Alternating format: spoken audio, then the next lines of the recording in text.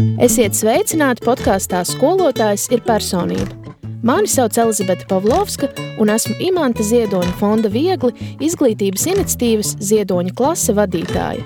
Šis podkāsts iedvesmo un atbalsta skolotājus, kā arī jebkuru citu klausītāju caur jēgpilnām sarunām ar mūsu īpašajiem viesiem. Sveicināti, lieliskie skolotāji! Ar jums kopā, kā katru mēnesi, sarunu vakarā Skolotājs ir personība, Ziedoņa klases vadītāja Elizabete Pavlovska. Rīt māja pēdējās dienas un pavisam drīz, man liekas, ka tas ir mirkļa jautājums, un mēs beidzot iegūsim to, ko mēs jau ļoti sen bijām pelnījuši – attelpu un vasaras brīvlaiku. Es domāju, ka jūs un mēs un visi ir ļoti gaidi šo mirkli. Tieši tā. Visi ir sajūsmā, un tā kā mēs esam sliekšņu stāv, tāpēc mēs ļoti vēlējāmies, lai šī māja saruna, šī mācību gada noslēguma saruna ir tāda vieglā formātā un ar tādu smaidu. Un man ir patiesas prieks, ka šajās sarunu vakaros man ir ļoti liela iespēja izvēlēties tos sarunu biedrus, ar kuriem es pati vēlētos iepazīties un sarunāties. Un šī vakara viesis pavisam noteikti tāds ir. Un šī vakara sarunbiedrs ir SVH ēteru personība, improvizators, dažādu notikumu vadītājs un droši vien varētu vēl kaut ko piekabināt klāt. Kaspars Brēdeks. Sveiks, Kaspar! Man milzīgs prieks! Labvakar! Man arī. Par ko es priecājos vēl vairāk, papildinot tavu prieku, ka mēs ar Kasparu par laimi šajā gadījumā, var teikt, par laimi esam izslimojuši Covid-19 vīrusu, un tāpēc mēs beidzot varam sēdēt šādā formātā. Jā, mēs jums beidzot varam izstāstīt, kā tas ir. Kā tas ir, tā kā, ja ir jautājumi, droši mēs varam pakonsultēt. Kaspar, kā tu jūties? Es jūtos ļoti satraukts, jo Latvija šobrīd spēlē ar Amerikas Savienotajām valstīm. Es nāku no ģimenes, kurā hokejs ir milzīgā cieņā. Un mana mamma ar māsu ir karstākās hokeja fans. 2 stundas pirms spēles viņas ir jau tērpos ar karogiem, jau viss ir vienkārši gatavs. Viņas bļauj tad, kad mūsēji ieiet zonā pretinieku. Tad iedomājies, kas notiek, ja mēs vēl metam pa vārtiem. Un tad, kad mēs atnācu, bija 2-2. Līdz ar to es biju tāds tiešām. Tagad pirms brīža bļāva puisis, ka ir jau 2-4. Tāpēc es esmu satraukts. Jā. Tā kā ik pa laikam varbūt es ieskatīšos savā telefonā un pateikšu, draugi, ir tik un tik, tad jau manīsim. Tas ir tevis dēļ, tu arī jūti līdzi. Es jūtu, protams, līdzi tīpaši, tāpēc, ka pasaules čempionāts hokejā, man arī tētis kaislīgs fans, protams, bet pārģērbšanās aktivitātes mūsu ģimenē gan nav. To es tiešām apbrīnoju, tas ir visu cieņu. Bet kā tu jūties vispār šodienas laikā? Vispār es jūtos ļoti labi. Meitiņai ir 1 un 7, līdz ar to ir pat uzsācies jaunas valdīšanas laiks mūsu mājās. Ir jauna vara nākus pieteikšana. Ja pirms tam sieviņas balss skanēja un harmonija bija un tā, tad tagad ir vēl viena sievišķā balss nākusi klāt, un es jūtu, ka man ir jāpielāgojās, jā. Jo tieši tagad ir tas brīdis, kad pilnīgi jau visi vārdi jau sāk nākt ārā, un viņa iemācījusies vārdu ārprāts, un tad to viņa dara, kā saka, ārprāts. Viņai ir ko teikt. Es domāju, ka ja viņa arī saprastu, kas notiek pasaulē, viņa to vien teikt. Jā, un arī pasaules kontekstā es jūtos patiesībā ļoti labi. Iespējams, tāpēc, ka sanāca arī pašam paņemt uz krūti to visu jēzgu, ap ko mēs te jau esam iestrēguši un mēģinām no tās izspolēt un tikt ārā. Līdz ar to man liekas, ka pazīstama lieta, kas vēl un kā mūs pārsteigs. Tā kā viss ir kārtībā. Ko vēl sagaidīt? Bet atgriežoties pie saknēm, tomēr skolotājs ir personība, tātad mums ir mazliet jāparunā par skolu. Kāds tev bija skolas laiks? Tu biji labais skolnieks vai tomēr tāds dēlvers? Es biju tas, kuru sauktu droši vien par hameleonu skolnieku. Es ļoti mainījos no gada uz gadu, un man ir ļoti dažādas tās atmiņas. Es esmu bijis skolotāja lielākais murgs, uzvedības dēļ, mutīgs un aktīvs un vienkārši ieziņu un mēģinu nolikt pie vietas, un man liekas, te ir spēle, te ir cīņa, aiziet. Un tad ir bijuši tādi gadi, kad es esmu dziļākajā, lielākajā stūrī un mani nedabūtu tur parunāt publiski un kaut ko tur aktīvi ņemties. Es tā kaut kā ļoti dažādi tam visam plūdu cauri. Tāds es biju. Bet sekmju ziņā stabilā viduvējība, Latvijas normālā pelēkā govs, ar īpaši sarežģītiem varbūt algebras un ģeometrijas apcirkņiem. Ja? Nu, tur man gāja stipri bēdīgi. Savukārt varbūt tad kaut kādā literatūrā vai vairāk uz kaut kādām radošākām pusēm, nu, tur tad atkal es varēju laikam paspīdēt. Diezgan tad jau loģiski ir aizvirzies. Tas ceļš nav tā, ka tu tagad strādā nezinu, kaut kādā ekonomikā, piemēram. Svetbanku vadītājs Latvijā, Kaspars Breida. Jā, Excelis lūdzu. Mana lieta. Diezgan loģiski, jā. Es domāju, ka tur liela loma bija arī skolas tradīcijām. Es esmu Ādušu brīvās audrskolas tīradnis, 12 gadi tur, un mums bija dažādas tradīcijas, kas riktīgi mudināja ikvienu skolēnu, nu, tā kā izpausties un būt, un pēc tam vēl nevis vienkārši izpausties tur klases priekšā, bet visas skolas priekšā. Mums bija regulāri tādi mēnešu svētki. Tas, protams, ir iespējams mazās skolās, bet gan jau arī lielas skolas var atrast veidu, kā tas strādāt, bet reizi mēnesī visa skola sanāk kopā. Un kaut kā pēc tur, es neatceros, vai pēc izlozes kārtības vai kā, bet kādai konkrētai klasē ir iespēja visiem kaut ko. Nu, tur kāds tur izvēlējās, nezinu, kaut kopīgu dzejoli, kāds varbūt kādu epizodu no kādas teātra izrādes, kāds varbūt dziesmu, kāds kaut ko citu, un tu vienkārši pierodi pie tā, ka, ir daudz vairāk cilvēku pasaulē, un viņi visi reizē skatās un klausās, ko tu dari. Forši sākumā varbūt bija mazliet, bet pēc tam jau tas ieiet tā, ka tu skaties, modini valsti, savā ziņā. Nu, tā tas ir. Un kā ar skolotājiem skolas laikā, vai tu atceries kādus skolotājus personības, kas iespējams ir ietekmējuši tavu dzīves kursu? Jā, es teiktu, ka ikvienam no viņiem ir bijis savs uzdevums, un es vispār esmu no tiem, kas jūs apbrīno skolotāji. Es gatavs esmu braukt 5-6 stundas, dodiet man kaut vai pie jums ciemos un kaut kā mēģināt arī jūs priecēt, lai iedotu atpakaļ to, ko es esmu no skolotājiem savā dzīvē saņēmis, to apbrīnojamo pacietību, to iecietību, to neizmērojamo stabilitāti, kur es personīgi atceroties tos izgājienus. Es ne tikai atrastu dārgāko Ķīnas vāzi telpā un viņu triektu pret sienu, bet vēl nezinu, ko sadarīt. Tāpēc vienkārši visas cepurus jums nost. Un man no savām skolas gaitām ļoti, ļoti daudz skolotāji ir bijuši mīļi tieši ar to, ka viņi ir, man atstājuši sajūtu tādu, ka viņi ir bijuši manā komandā, ka viņi ir mani lielākie atbalstītāji, lielākie kritiķi, ka viņi brīžiem mani pastumj pareizajā virzienā, reizēm viņi man pieliek padēni, lai redzētu, vai es esmu gatavs arī pacīnīties. Tas ir tas, ko es visvairāk atceros. Un ļoti, ļoti spilgtas attiecības, un man tuvs un mīļas izveidojās ar angļu valodas skolotāju Maiklu.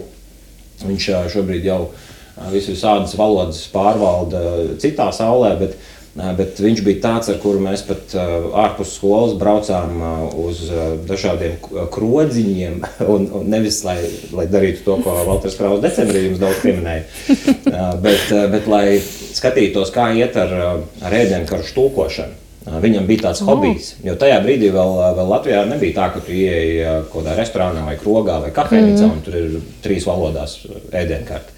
Tā nebija, jo daudziem nekas nebija, daži bija vienkārši internetā iztulkojuši. Un tas, ko mēs ar viņu mēģinām darīt, un viņš pats arī vairāk darīja, vienkārši piedāvāja apmaiņā pret maltīti iztulkot kārtīgi jums to ēdienkarti. Un kamēr tad mēs ēdām, mēs tulkojām un pļāpājām, un tās bija tādas ļoti spilgtas attiecības. Skaisti. Tu pieminēji mazliet to mirkli, ka tu mestu tās ķīnas vāzes iespējams un vēl kaut ko, vai tu atceries kādu spilgtu gadījumu, ka tu domā, šis bija tāds normāli nogāsts pods no tavas skolas laika? Es atceros, ja drīkst stāstīt, protams. Jā, drīkst stāstīt, noilgums ir iestājies. Es pieņemu. Tas, man vispār bija diezgan tā pozīcija laukumā, ja tā drīkst teikt, sarežģīta, jo Ādaži nav liela vieta. Tā ir mīļa, jauka un forša vieta, bet tā nav liela vieta, un tur daudz maz visi viens otru zina. Un mans tētis bija pagastu vadītājs, mērs, un mamma savukārt Ādažu bērnu dārza vadītāja. Tad tu biji zem lupas. Es biju absolūti zem lupas visu laiku, un likās, ka mēs esam tādi tā kā super bio, neskādi eko bērni. Un bērši gāja valsts skolā, un es gāju Valderu skolā, un tad likās, ka visi tagad skatās, un tad, kas tad tagad ir, kur ir tās atšķirības, rādiet.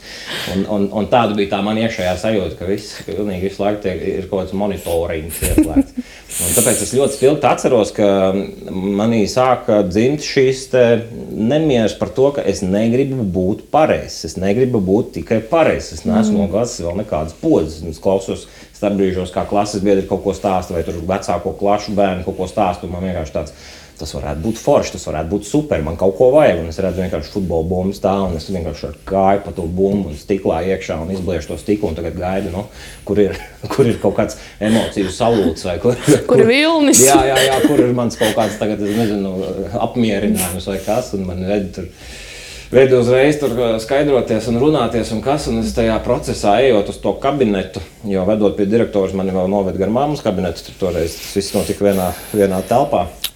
Es atceros to kā milzīgu kaunu, jo es vienkārši nesagaidīju to, par ko tad visi tā tur mēdza jūsmot, kas tur tāds. Bet ir bijuši visādas ziepes, un es esmu piedalījies arī lielākās, šī tāda vienkārši spilgtākā, kas tagad ienāca prātā.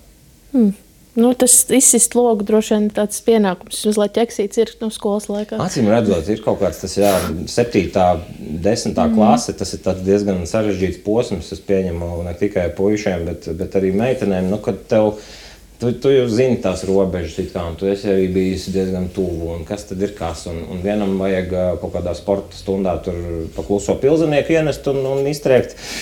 Jā, un citam savukārt vajag kaut ko ar spēku, ar agresiju, tur tas, ko es arī ļoti spilgti atceros epizodu, kad mums bija kaut kāda saķeršanās starpbrīdī, un tieši bija gājusi garām mana mamma, un viņa dzirdēja manu pirmo lamu vārdu, un viņai bija absolūts šoks. Tu zini tādu vārdu, un man savukārt tāds šoks, tu domā, ka es esmu kaut kādā, siltumnīcā, es neko nedzirdu. Tā ka ir epizodes, ir. Jā. Parasti tādas profesijas kā pasākumu vadītājs, ētera personības, nav tā, ka tu aizēji to iemācies un tad tu dodies to ceļu. Tas parasti kaut kā nonāk pie tā cilvēka. Kā ar tavu ceļu? Tas bija tāds loģisks pēc skolas ceļš vai kā tu nonāci tur, kur tu esi tagad?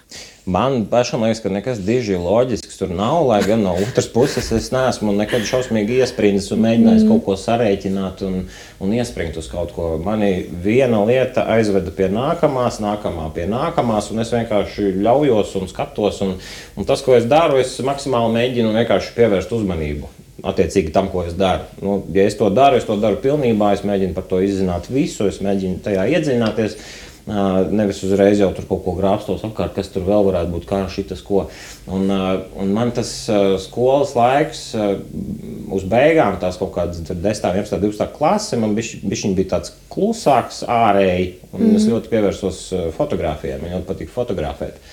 Un tad fotografija mani aizveda pie improvizācijas, jo bildējot cilvēkus, es sapratu, ka viņi tā kā kaut ko atdzīvojas, ja es ar viņiem kaut ko parunājos vai padauzos, un lai to darītu, lai tajā justos ērti, man vajadzēja kaut kādas superspējas, un tās es savukārt atradu improvizācijā. Un improvizācijā, protams, agrāk vai vēl tev piedāvā kaut kādos pasākumos kaut ko darīt. Esot pasākumos, savukārt tu redzi, es atbraucu nospēlēju kaut kādu 40 minūšu izrādīti, bet ir viens džeks, kas visu vakaru ir, un viņš jau baigi fēnu mašīnu atbrauc, un viņš visiem tad interesanti. Visi par viņu interesējās, kas, un es sāku interesēties par to, kā tas ir, kas kaut kā līdz beigās es piemetos kā asistents Viesturam Vizulim un Mārtiņam Daugulim, kuri jau vadīja pasākumus, un es biju tā kā viņu duo, persona, un vienā skaistā saulainā foršā dienā, 40 minūtes pirms pasākuma universitātei, kas jāvada, šķiet RTU Viesturs zvan un saka, viņam milzīga temperatūra, ka es varētu viens novadīt.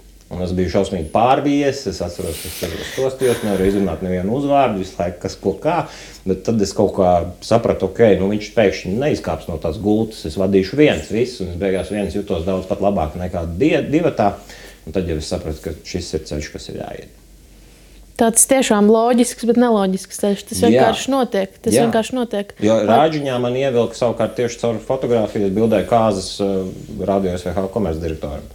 Un vienā brīdī viesi kaut kad bija tur redzējuši mani improvizējumu, un viņi teica, lai es vienkārši nolaiku kameru un kaut ko uztaisu viņiem. Es uztaisīju 10-15 minūšu aktivitāti, pēc kuras tad saņēmu zvanu pēc 2 dienām ar piedāvājumu startēt ēterā.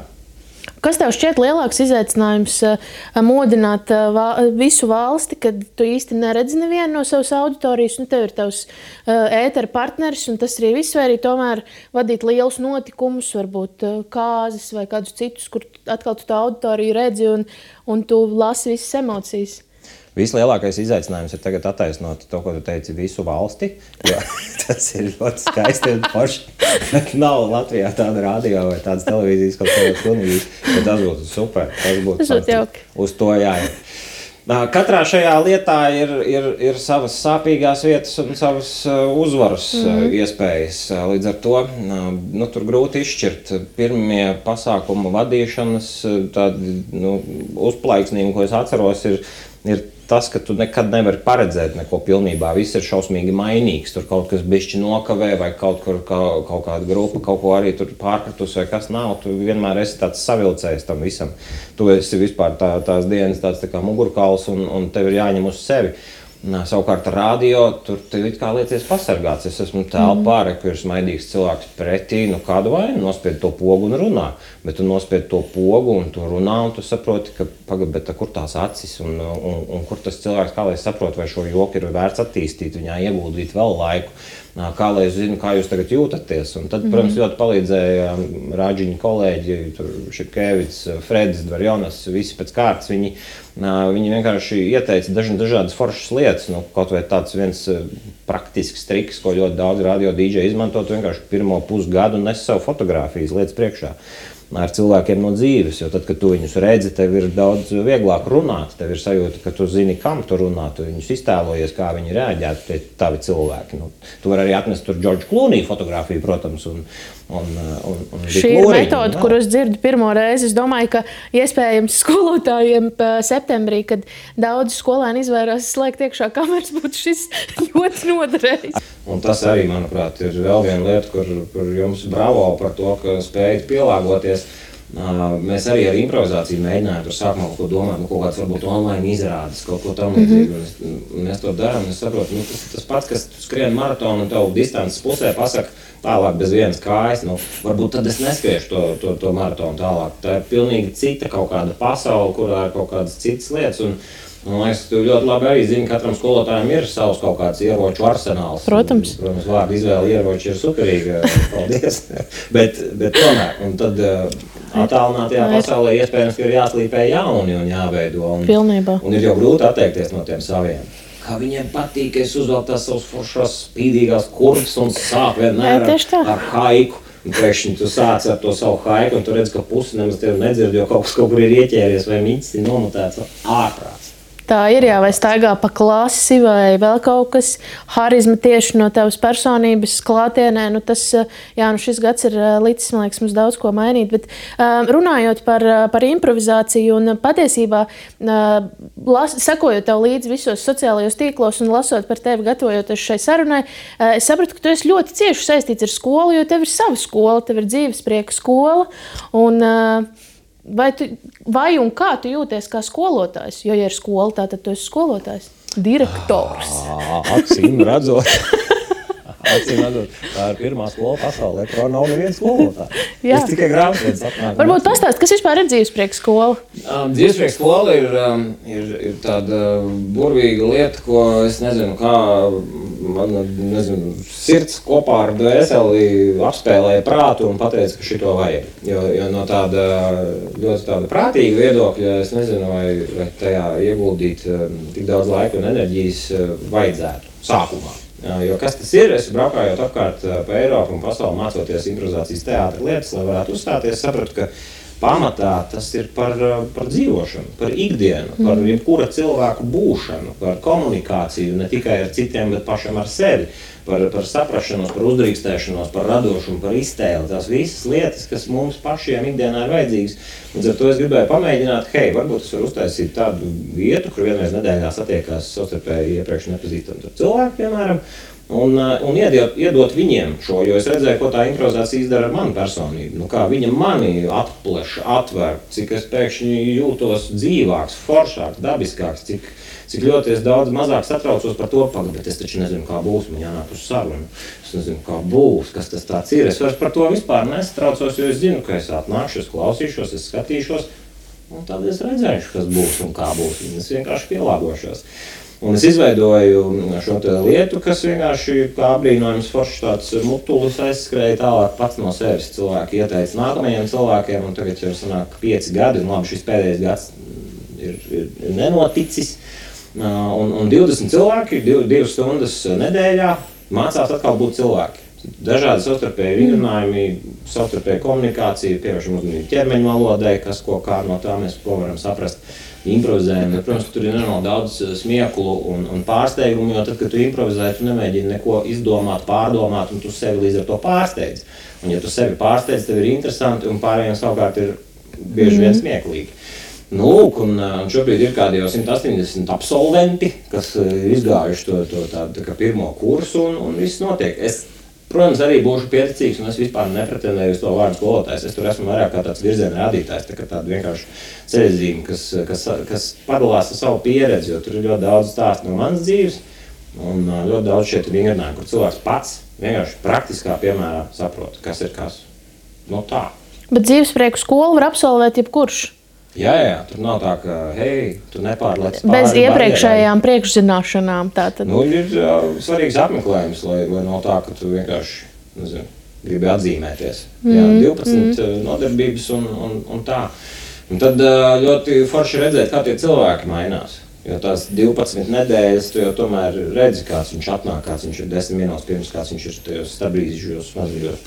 Nu, tas ir forši, kad atnāc vienreiz kungs tāds, iestīvēts uzvalkā, lai gan ir jau aizsūtīt 3 e-pasta par to, ka ģērbieties ērti, mēs darbosimies, ja viņš ir laķenēs uzvalkā, šlips, viņam tā savilkt, kā acu uz īlītes ir lielāks un viss, un viņš tos sarkaniem vaigiem sēž, un nezinu, es nedomāju, ka tas ir man.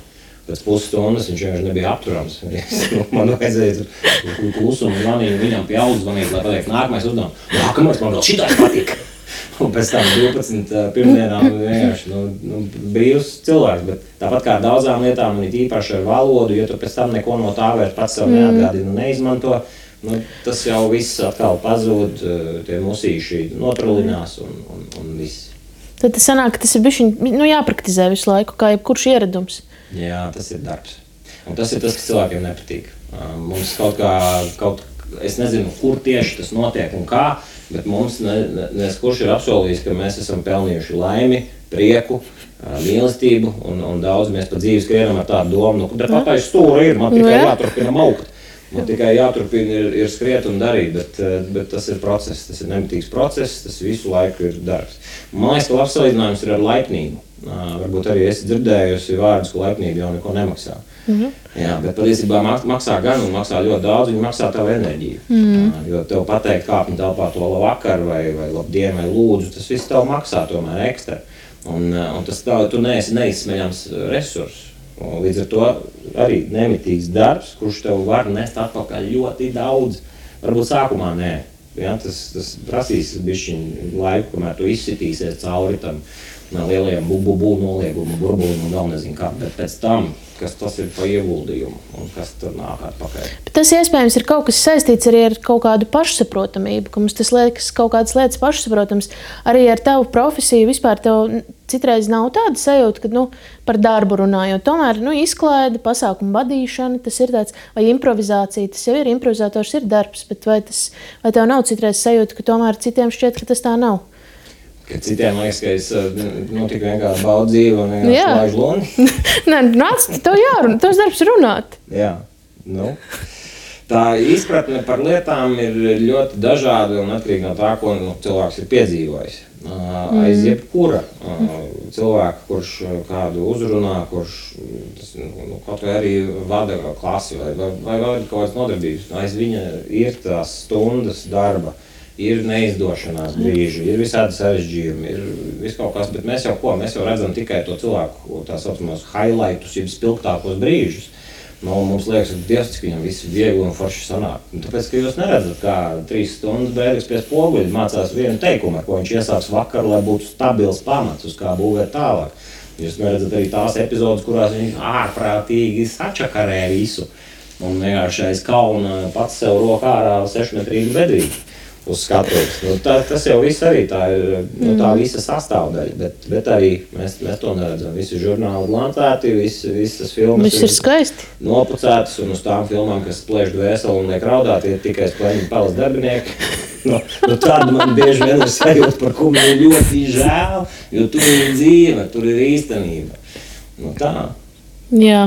Izklausās, bet runājot par tavas profesijas lielākajiem izaicinājumiem, jo tavs uzdevums ir ieinteresēt, uzrunāt, izklaidēt, tieši tā nesačakarēt, būt visu laiku tiešām ideālam, it īpaši, ja tur ir iesaistīta televīzija un arī patiesībā radio, un tev visu laiku ir jābūt lieliskam. Kas ir tie padomi, ko tu visu laiku sev atgādini? Jo es šeit velku arī kaut kāds paralēls ar skolotāju. Ja viņš kaut kā izdara kaut ko ne tā, es redzēju, kaut kas tur bija ne tā. Kas ir varbūt kaut kādas tev visu laiku ir nautos sev galvā kaut kādas lietas? Pēc iespējas ātrāk tikt vaļā no tās sajūtas, ka ir tiešām man visu laiku jābūt lieliskā. Jo patiesībā tās ir lamatas, kas tevi iedzen šausmīgā tumsā un līdz spēka izsīkumam tu centies kaut kā vārdā, pats nezinot kā. Kas tas ir? Nav tādu cilvēku, kas vienmēr ir pozitīvi. Nav tādu cilvēku, kas vienmēr ir laimīgi. Pat Mārtiņa rītiņa lasis vienmēr nav garšīgs. Ir arī viņam dienas, kad vienkārši neiet. Un arī skolotāja sakarā.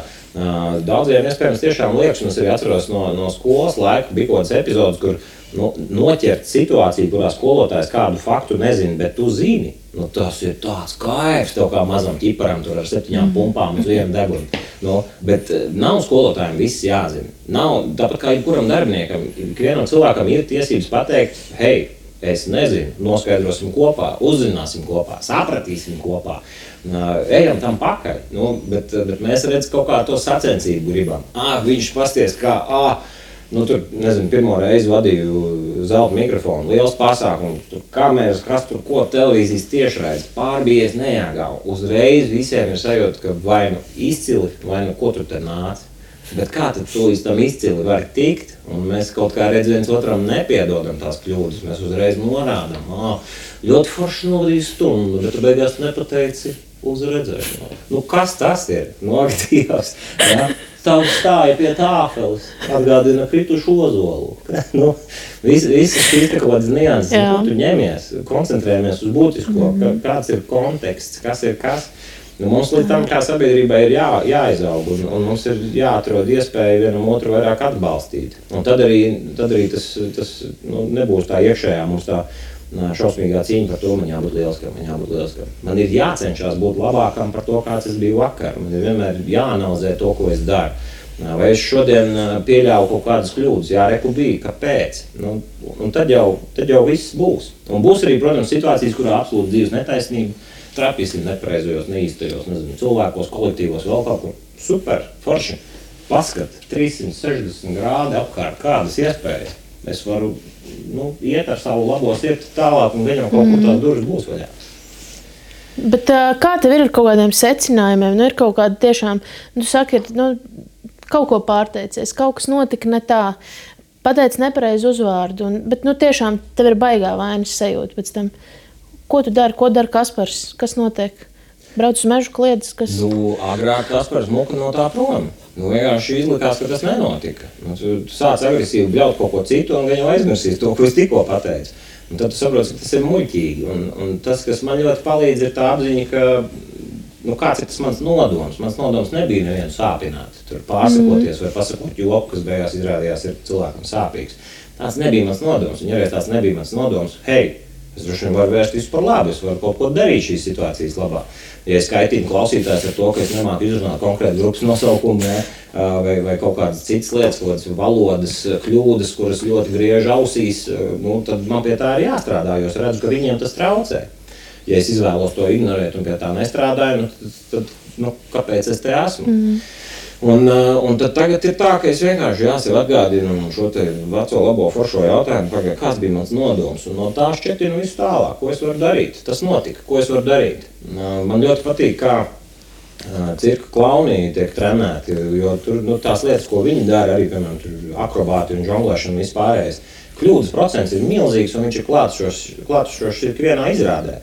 Un viņiem tā doma, ko viņiem liek teikt, ir, ka tu kļūdies, paņem to kļūdu uz sevi riktīgi, nebeidz no viņas prom, bet mums paklonies uz visām arēnas pusēm, un tad sev pajautā, kas tālāk.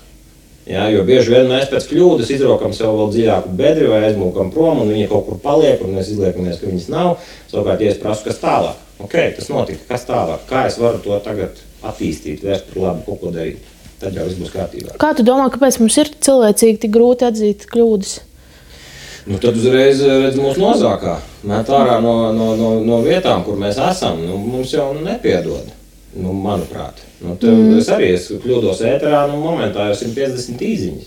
Katra ļoti personiska un pilna ar sāpi, un tas ir saprotami. Tad, kad es sāku strādāt, un kaut kādi pirmie tie un un visi šitie vilkšana ēterā, ak, Dievs, tad vienkārši zvanīja no LMT un teica, serveri netur. Un tāpēc tagad arī, kas notiek, brīžiem mēs, ka Twitteris vada ministru kabinetu, tieši tāpēc, ka ir tik ļoti bail un gribās, lai visi ir laimīgi. Visi nebūs laimīgi nekad. Atdodiet Čakielu, kas notiek? Visu laiku būs tāds, kurš ir ar kaut ko neapmierinās. Tas pats ir skolā. Tu nevari visiem būt labākais, mīļākais, foršākais skolotājs. Kāpēc? Gribās taču. Kāpēc? Tā taču gribās. Jā, tā ir ideālā pasaule, kur es nezinu, kurš mums ir uzbūvējis un uzcēlis. Ir svarīgi saprast to savu uzdevumu, savu darbiņu un viņu pēc iespējas labāk darīt. Un mēģināt visu laiku iedot vairāk, uzlabot. Tāpēc laikā nepazaudēt arī sevi, jo nav dzīves uzdevums mums sevi izžmiegt.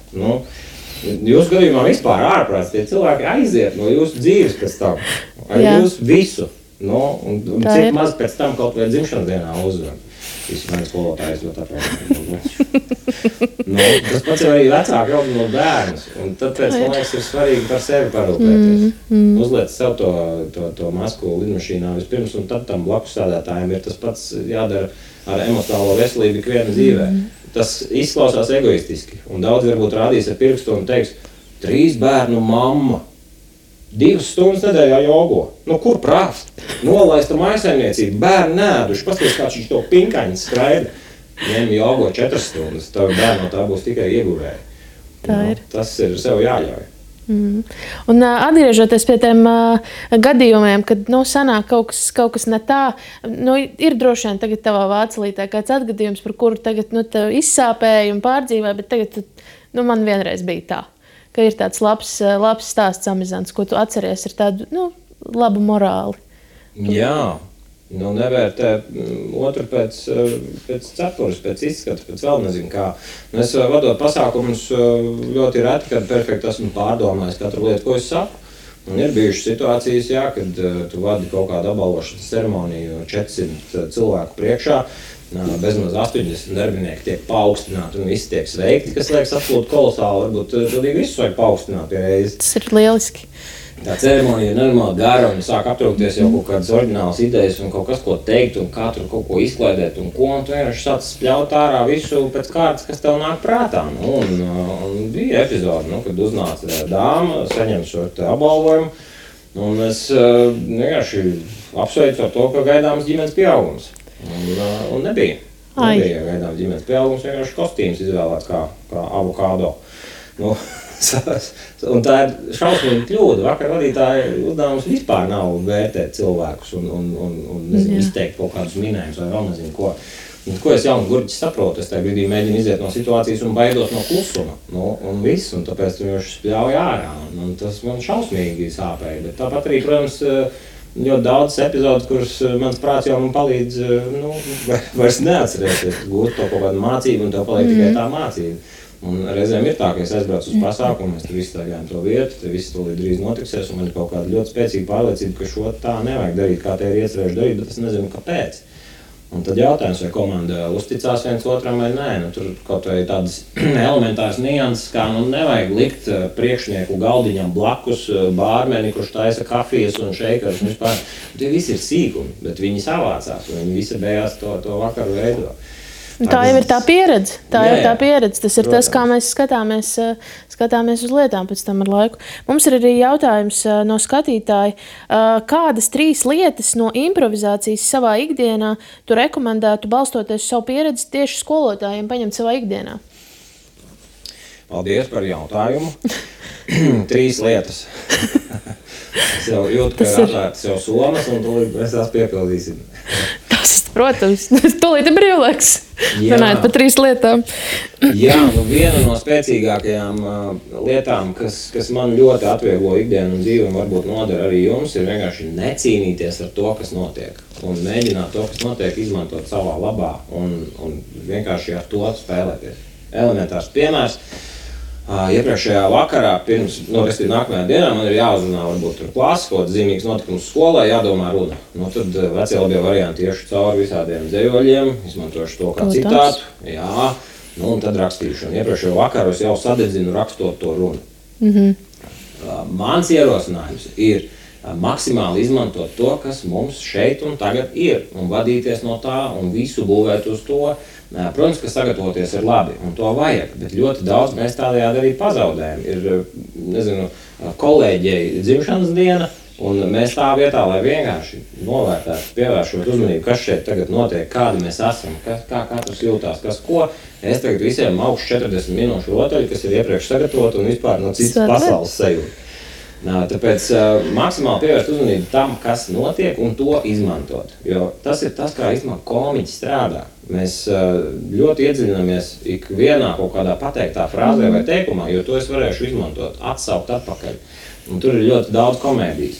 Tas sākumā liekas bailīgi, kā es tā tagad vispār bez nevienas lapiņas, bez nekā iešu visu priekšā. Bet nevajag uzreiz lekt galējībās. Ja jūs esat pieraduši riktīgi sagatavoties un jums ir riktīga runa, tad sāciet sev dot kaut kādus, 20% no tā atstājiet brīvai improvizācijai. Kad jūs gluži vienkārši kaut vai tik vienkā pateiksiet Riharda kuplās ūsas, lai stiprina ikviena tieksmi pēc gaismas. Piemēram, tu redzi, kas ir telpā un to met ārā. Ļaut sev būt radoši brīvākiem.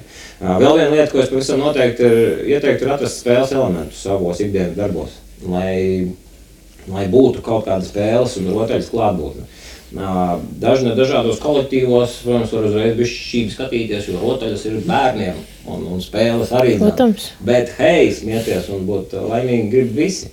Tāpēc, ja mēs kaut ko varam pārvērst spēlē, super, kaut vai piemēram, ja mēs ēdam kopā pusdienas un nevis runāt par to, ka šoreiz kartupeļi nav īsti mīksti vai reku mazliet cīpslaina gaļiņa, bet spēlējam asociāciju spēli. Vienkārši viens no jums pasaka kādu vārdu, nākamais pasaka pirmo, kas ienāk prātā. Un mēs jau pie kaut kā bišķi negaidītāka nonāksim, jo tajā brīdī, kad tu pārstāji riktīgi visu pārdomāt, nāk ārā visādi brīnumi un foršas lietas. Un noslēgumā desertiņš, 3. lieta no improvizācijas. Atcerēties, ka mēs klausāmies ne tikai ar ausīm, bet arī ar acīm. Mēs dzirdam ar acīm ļoti daudz, jo cilvēki komunicē ar ķermeni. Zin to viņi vai nē, nav jāizlasa rentās grāmatas par ķermeņa valodu, lai tu saprastu, kas ir kas, lai tu redzētu, kas ar cilvēku notiek, un ko kā baigi viņš dīdās. Tāpat kā Otrs Krauze, es arī visu laiku to krēslu dīdos. Kas tas ir? Protams, ka bišķi satraucams. Ja es to piefiksēju, es varbūt varu palīdzēt viņiem kaut kā justies brīvāk, vieglāk, nezinu. Nākamreiz uzlikt krēslu bez rāmja, kas man liek justies pārāk ērti dzīvojošam. Tādas niansītas maziņas. Pievērst. Es domāju, ka šis noteikti noderēs. Tu pirms tam teici pie dzīvesprieku skolas, ka skolotājs tu neesi, bet vai tu vilktu kaut kādas paralēlas starp šīm abām profesijām, improvizators un skolotājs? No skolotājiem, man liekas, tas ir tas šausminošais jūsu darbā. Ja būtu jums kaut nedaudz teātra disciplīna tiem bērniem, Dievs, cik forši, iedomājies, tu zini katru tekstu, ko viņš pateiks tajā dienā. Wow, kas tā būtu pa greznīgu. Tā, pēc 3 minūtēm Rūdis teiks, ka viņš nesaprot to un to. Forši, es esmu jau gatavs. Jā. Un te jau ir tas, jums ir visu laiku jāspēj reaģēt uz mainīgo. Un tas ir grūti. Un pie tam vēl tas mainīgais ir atkarīgs no garstāvokļa. To bērnu garstāvokļa, to jauniešu, kas ir vēl trakāks un vispārējais. Un tur ir tas improvizācijas elements. Jūs zināt, kas jums ir jāizdara, bet jūs nezināt, kādi viņi šodien būs. Kas, nezinu, tur ar viņu strādās, vai ar to strādās, vai ar to nestrādās, vēl nezinu kas. Un tā spēja pielāgoties. Un te es varu ieteikt ritīgi, nemēģināt nesko izsapņot, ka šī būs super laba diena, vai šī būs super laba stunda. Es nezinu, kāda tā būs. Es iešu un skatīšos. Un mesties tajā iekšā bez uzburtām ekspektācijām par to, cik forši es tagad iznesīšos, cik labi es izstāstīšu par Romas impēriju, pēc tam man ir tur vēl tik ap 2, tur man ir jādara tas. Ejiet soli pēc soļa un vienkārši let it go, laižat vaļā brīdī, kad visi brūk. Jo mums cilvēkiem arī, visiem ir tendence mēģināt visu izskaistināt, un mums gribās, lai diena ir superīga. Bet viņa var arī nebūt superīga. Tev var arī neizdoties forša saruna ar tavu, nezinu, lielāko simpātiju. Viņa var būt greizi šķība nepareizi. Ak, Dievs, super! Ko es tagad ar to varu darīt tālāk? Tas pats vecais labais joks ar to, ka vienkārši nerocies iekšā tajā, kas nesanāk, koncentrējas to, kas sanāk, un mēģina uzlabot to, kas nesanāk, lai sanāk vairāk lietas. Jā, bet tas ir milzīgs izaicinājums. Kāpēc mums gribās būt tik labiem? Es pieņemsim tiešām sirkstu ar sindromu, ka es gribu būt labais policists vienmēr. Es gribu būt kā vienmēr labs. Kā atrast to balansu? Un tas skolā, protams, ir īpašs izaicinājums, tāpēc, ka tev nāk katru dienu tik daudz klašu un tiešām 40 minūtēs izdarīt kaut ko, jau sasniegt rezultātu vispār mācībās, kur vēl runāt par cilvēcīgo un iemācīt vērtības un visu šo. Bet tas jau arī cilvēcīgi vispār dzīvē, kā atrast to. Kāpēc mums viss prasa no mums, ka tev jāvada lieliski pasākums, tev jābūt labākajam skolotājiem, tev jābūt vispār labākajai sevis versijai. Kā no tā mazliet distancēties, ko sev te ielikt, tā nevar, tas nav iespējams. Jo mēs jau it kā racionāli šeit sēžot ar tevi runājam. Tas nav iespējams, tas ir normāli, neviens nav perfekts, nekas tā nav, bet kur tad mums, ja mēs to zinām, kāpēc mums visu laiku gribās būt labiem? Tāpēc, ka mūs visu laiku vērtē, mūs nemitīgi vērtē un mūs liek tajās kārbiņās pareizs, nepareizs, dara visiem, nedara visiem. Un tas ir šausmīgi spriedzi radošs apstākļus, kas nevar tev ļaut atslāpt, nevar tev ļaut vienu dienu aiziet uz skolu un pamēģināt, šodien būšu sliktāk. Pamēģināšu, tu nevari pamēģināt, jo tam būs sekas. Tas ir viens no iemesliem, kāpēc man tik ļoti patīk ceļot. Aizbraucot kaut kur, nevienam nav nekāds priekšstats par to, kāds es esmu. Neviens no manis negaida asprātības vai to, ka es par visiem parūpēšos, lai visi jūtas ērti un komfortabli. Nē, vienkārši nulle, viņiem nav informācijas. Es varu būt jebkāds. Es varu būt ļoti kluss, es varu būt ļoti skaļš, es varu būt rupšs varbūt pat. Tāda brīvība, to brīvību ir jāmēģina pēc iespējas vairāk savā ikdienā ieviest ar to, ka nevis es koncentrējos uz to, labs vai slikts un vērtēju līdzi citiem, līdz ar to ļauju, lai mani vērtē, bet visu laiku koncentrējos uz jēgu, uz to patiesumu. Tā situācija, kurā man gribas būt labam pret meitiņu, arī piemēram. Protams, ka man gribas būt super tētim un riktīgi labam un foršam. Nav iespējams. Un ja ģimenē izveidojās labais policists, sliktais policists, bērns no tā negūst. Un tāpēc abiem sev ir jāatgādina tāpat kā ikvienam, kas ir tā pamat būtība šajā konkrētajā situācijā? Kas te ir? Kur ir patiesība? Tu riktīgi kļūdījies? Slikti? Vai tu centies izdarīt labi, bet nesanāca? Vai tu speciāli kaut ko izdarīji slikti? Visu laiku mesties iekšā un analizēt, domāt, mēģināt izprast un atrast to kodolu tam. Un tad, kad tu meklē to kodolu un to jēgu un to patiesību, tad pazūd pēkšņi tas vērtējums kā labs vai slikts, pareizs vai nepareizs, 7, 8, 9, 5, 3. Kas tas tāds ir? Tas viss, man liekas, iet kopīgā tādā mučkulī, un pēc tam mēs tādi apmaldījušies, staigājam un meklējam, kam piederēt. To piederības sajūtu mums šausmīgi vajag. Kur deju kolektīvā mani pieņem, te ir forši, es dejošu 40 gadus, lai tur vai kas pagūžu jau sāp un vairs nevar palikt, bet te mani pieņem. Es te palikšu, viss. Sen jau varētu iet mierīgi uz kori un būt tur. Tā reizē man tiešām šķiet, jo mums ļoti vajag, lai mūs saprot, lai mūs pieņem. Bet ir vēl svarīgāk, lai mēs paši sevi saprotam un paši sevi nemānam ar to, ka Bet es taču esmu laba. Es tiešām esmu laba. Es arī pret visiem esmu laba. Es tiešām mīlu Rūdi un Annu un Elizabeti ir vienlīdzīgi. Tiešām. Diez vai. Gribētu pateikt, Rūdi, mēs saņemāt bišķi vairāk. Un Annai, lai beidz puņķoties un sāk darīt. Gribētos. Ļaujiet. Restīvi, mūsos pašos ir šausmīgi daudz vērtīgas patiesības, kuras mēs vienkārši bieži vien apslāpējam, nesadzirdam. Es labāk pastīšos, ko gudri vīri YouTube'ā saka un ar tādu viedokli skraidīšu tagad pa visām skolotāju istabām visu kaut ko. Pats varbūt tāpat nemaz nedomāju. Skumīgi. Bet par to vērtēšanu, kā tu domā, vai tā ir mūsu kārtējā mentalitātes lieta, vai tā ir cilvēcība vienkārši? Ka cilvēks ir tāds, ka viņš grib vērtēt.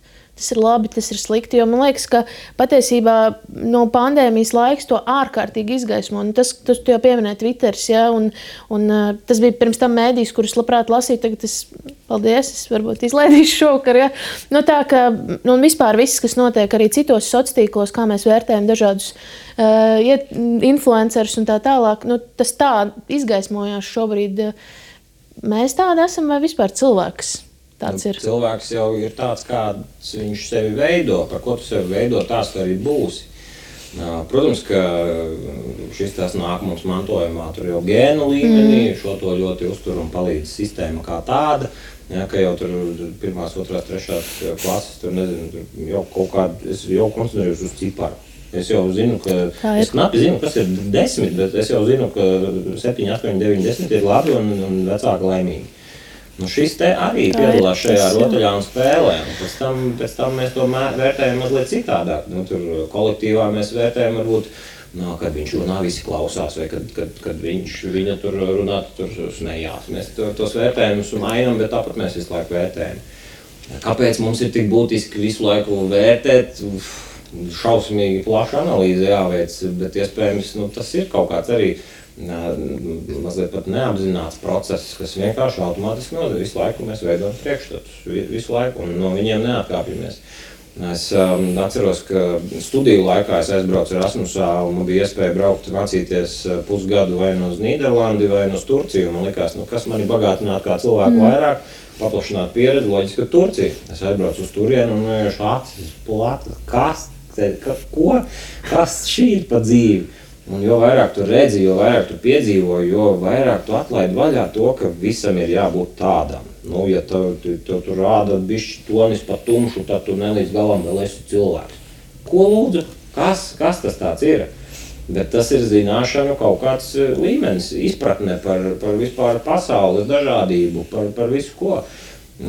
Man liekas, ka tas ļoti cieši iet kopā, tā tava vispār dvēseles gudrība un vēl nezinu kas, jo tad jau vairs nav būtiski, netiek vairs likti katrs cilvēks uz kādiem tur labestības un kvalitātes svariem. Lūdzu, kāpiet virsū. Ko tu dari? Mēs katrs varam pateikt par to stulbu un muļķīgu, un ja no manis ņemtu ārā visus tos teikumus un liktu kaut kur atsevišķi, ak, Dievs! Es domāju, ka katrs skolotājs, kurš mums klausās, skatās, varētu tieši to pašu teikt. Un, jā, kaut kā jocīgi, ka mēs aizmirstam būt cilvēki vienkārši. Mums gribās būt kaut kam visu laiku. Tā arī daļa tās mašinērijas. Jā, protams. Mēs taču gribam pasties, kā izsities. Mums jau gribam arī izsisties. Mēs arī gribam būt par augšām. Tad mēs skatāmies, kā tiek augšām, kāpj pāri citiem. Bet ir citi ceļi, ir citi veidi, kā tur nokļūt. Jāmeklē tas savējais. Un, protams, ka šī izklausās atkal pēc pesteļu dzīšanas kompleksā pusdienās. Reku brēda, ka pesteļi ņemiet. bet tāds tiešām ir, un man arī vajadzēja ļoti ilgu laiku to saprast. Man tagad to būs 34, un es diezgan ilgi, kaut kādus gadus 7 mocījos ar to, ka es vienkārši mēģināju uzminēt visur pareizās atbildes, visās sarunās ar cilvēkiem, kuri man patīk. Un tas ir tāds domu cietums, ko tu pats sev izveido, un vakarā esi nelaimīgs. Par ko? Par to, ka tu sev neļauj būt tam, kas tevi ir. Tu vienkārši laiku mini tā, kas satikos. Tas varētu patikt. Jā, tas ir par ko jau padomāt. Atkal jautājums no skatītāja. Kāda ir Kaspara mīļākā sava īpašība? Kas tevī ir tava mīļākā īpašība? Man ļoti patīk skumpt. Un man patīk sevi tiešām tas, ka man tas patīk un ka es sev ļauju to darīt. Ka manī tas nerada izmisumu un nedzēna panikā. Man patīk skumjas, man ārkārtīgi patīk aizkustinošas izrādes, mūzika. Man šausmīgi patīk skatīties uz cilvēkiem, man pat tagad tirps ir. Skatīties uz cilvēkiem, starp kuriem ir dzīvība. Un tad tas mani reizēm ierauj tādā pārdomu pasaulē. Piemēram, es ļoti mīlu iet uz, kad ir drīkstēji, uz kino viens vai uz izrādēm. Vai ja es eju uz izrādi ar kādu, es noteikti pabrīdinu, ka uzreiz pēc izrādes Dievdēļ man neko neprasa. Neko nesaki, jo es ļoti dzīvoju tam visam līdzi, es esmu absolūti vaļā un man vajag kaut kādu to pārējais posmu. Ir bijušas reizes, tai pašā Splendid Palace, kad trešo reizi man jau tantiņa nāk un ar slotu sit pa kājām ārā, bet es nevaru pārstāt raudāt par filmu, pēc kuras lielākā daļa iespējams izgāja ārā ķiķinot viegli.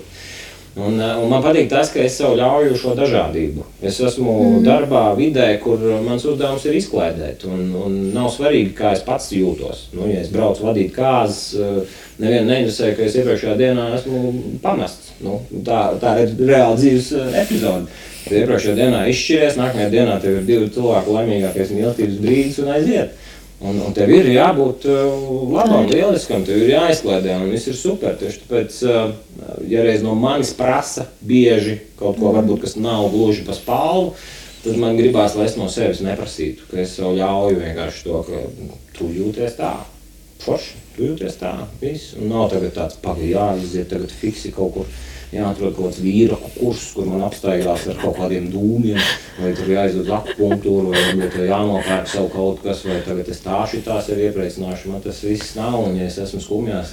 Un te arī milzīgs paldies sieviņai, kas ļoti ātri pielāgojās un saprata, ka nekas nav noticis. Viņš vienkārši var būt šāds, un viss. Un nav jāmēģina tur iepriecināt, vai vēl nezinu kas. Visi ir burvīgi stāvokļi, visi, un no viņiem nevajag bēgt. Lai cik traki neizklausītos arī sēras. Jā. Mums, lai cik tas interesanti nebūtu, runājot par sērām, to līdz stunda būs beigusies. Gribēji aizbēgt no vārda beigas? Jā. Divi Covid izslimojušie atvadās. Cik ilgu laiku? Kas to lai zina? Tieši tā, bet tojoties sarunas beigām, es parasti visiem maniem sarunu biedriem jautāju, ko tu gribētu pateikt skolotājiem, ko tu viņiem novēlētu. Tomēr mēs esam tiešām šis interesantais mācību gads beidzot, tūlīt būs noslēdzies. Man šķiet, ka atzīmes jau noteikti ir izliktas. Kas par novēlējumu skolotājiem? Es gribētu novēlēt to, lai jūs nekad nepamet apziņa, ka mēs, jūsu skolēni, ļoti novērtējam jūsu darbu un jūsu enerģiju. Pat ja mēs nepaspējam atrast vārdus vai mums neizdodas saprast savas dzīves laikā, ka es taču tev nepateicu to, es gribu, lai jūs zināt, ka tas, ko jūs darat, ir tas, kas mēs esam ikvienā savā darbībā. Līdz ar to tas ir nenormāls spēks. Tā ir neprātīga enerģija, kas turpinās. Un neļaujiet piezakties jums domām, ka jūs kaut ko zaudējat vai atdodat. Jūs iedodat, un tas tālāk veido. Un tad jau, ja jūs paskatītos uz visu no augšas, kas agri vai vēl notiks, Dievs, kā ieslīdējām. Tas patīk skumt! Ja jūs lidotu ar gaisa balonu, piemēram, un redzētu visu no augšas, visas šīs te mazās kustības, cilvēku darbības ir jūsu iedvesmotas. Un par to milzīgs paldies par jūsu spēku un izturību. Mums vajadzēs vēl, jūs to zināt. Un mēs vēl kādu laiku, ticamāk, to nenovērtīsim pasaulē atzītā normālā veidā, respektīvi naudā. Tas ir vairāk Latvijā raksturīgs. Tas jau detaļas. Jā, visu kaut ko no otras puses bieži vien saprot. Baigi pateici, teikšu tā, baigi pateici. Bet ko tūlīt vasara? Cerams, ka ņemot vērā, kā ar kaut kāds oktobrs un rudens, bet starp citu. Bet ko tu ieteiktu izdarīt katram skolotājam šajā vasarā? Varbūt 3 top lietas obligāti kaut kas ir jāizdara. Saturaties. Nopeldēties pa pliko tur, kur it kā nedrīkst, vai it kā nevajadzētu. Situācijā, kurā mums liekas, beidz, vajag. Izklausās pēc pieredzes stāsta. Jā, visi noteikti. Jūs ķermenis jums būs pateicīgs un tie protokoli nav nemaz tik sarežģīti, ko tur var piestādīt, ja nu kas. Otrā lieta ir no sevis neko neprasīt. Es reizēm arī iekrītu kaut kādos tādos prasību džungļos, ka es pat brīvajā laikā sev pieprasu, lai tagad es būtu, mēnesī izlasījis 3 grāmatas. Rādi apstākļus, kuros tu gribi lasīt, bet nepadari kaut ko, kas ir tava brīvība par pienākumu. Tas būtu tas otrais. Un trešais, man šodien ir ķecerīgs prāts, tāpēc es teikšu savai simpātijai, ar kuru iespējams jūsu ceļi ir gājuši dažādos virzienos, aizsūtiet vienkārši to, ko jūs domājat. Tas varētu būt rīktīgi skaisti. Varētu arī sarežģīt jūsu dzīvi pamatīgi, bet hei, jūs jau būsiet peldējušies pa puliko. Ko tur vairs? Tā kā mūs jau pieredzīt, uzkrāt jau tiešām. Paldies, man liekas, ka ļoti labi jebkuram skolotājiem, jebkuram šie ieteikumi. Te Birst arī paldies par labiem ieteikumiem. Un skolotāja Jolanta saka, ka septembrī šī saruna ir jāatkārto, jo ir tik iedvesmojoši, pacelājoši un optimistiski. Tā kā, tas nozīmē, ka mēs tiekamies septembrī kaut kā. Augusta beigās varbūt, lai pirms mācību gadu mēs uzlādējam. Kaspar, liels paldies tev. Paldies, ka tu piepildīji manu mazo sapnīti ar tevi iepazīties un satikties. Es tiešām sapnīšu laiks. Tieši tā, bet es tiešām esmu priecīga par šo sarunu. Bija ļoti daudz par ko padomāt, un es domāju, ka mums visiem ir par ko padomāt. Un jāuztver viss vieglāk un jābūt cilvēcīgiem. Paldies par iespēju. Jā, paldies jums, liels mīļie skolotāji. Atcerieties, ka jūs esat personības, jūs esat paši labākie, tur vispār nav nekādu šaubu. Grūtā nopota, kas nāk līdz tam tekstam. Atcerieties, ka jūs esat personības, jo es vairs nevaru atcerēties. Tieši tā, jūs esat lieliski un paldies, ka jūs esat kopā ar mums Ziedoņa klasi, gan mūsu nodarbībās, gan ikmēnešu sarunu vakaros skolotājs ir personība, un mēs pavisam noteikti tiekamies arī vasaras mēnešos šajos sarunu vakaros, bet jebkurā gadījumā peldēties, sakiet savām simpātijām visu, ko domājiet, un tiešām ieelpojiet svaigu gaisu, atelpojieties un tiešām atpūtieties. Paldies jums un tiekamies nākamreiz. Paldies. Kāds ir rezultāts? Paldies, ka bijāt kopā ar mums. Aicinām sekot līdzi Ziedoņa klases aktivitātēm sociālajos tīklos un noklausīties arī citus Kartupeļu lauku radio podkastus.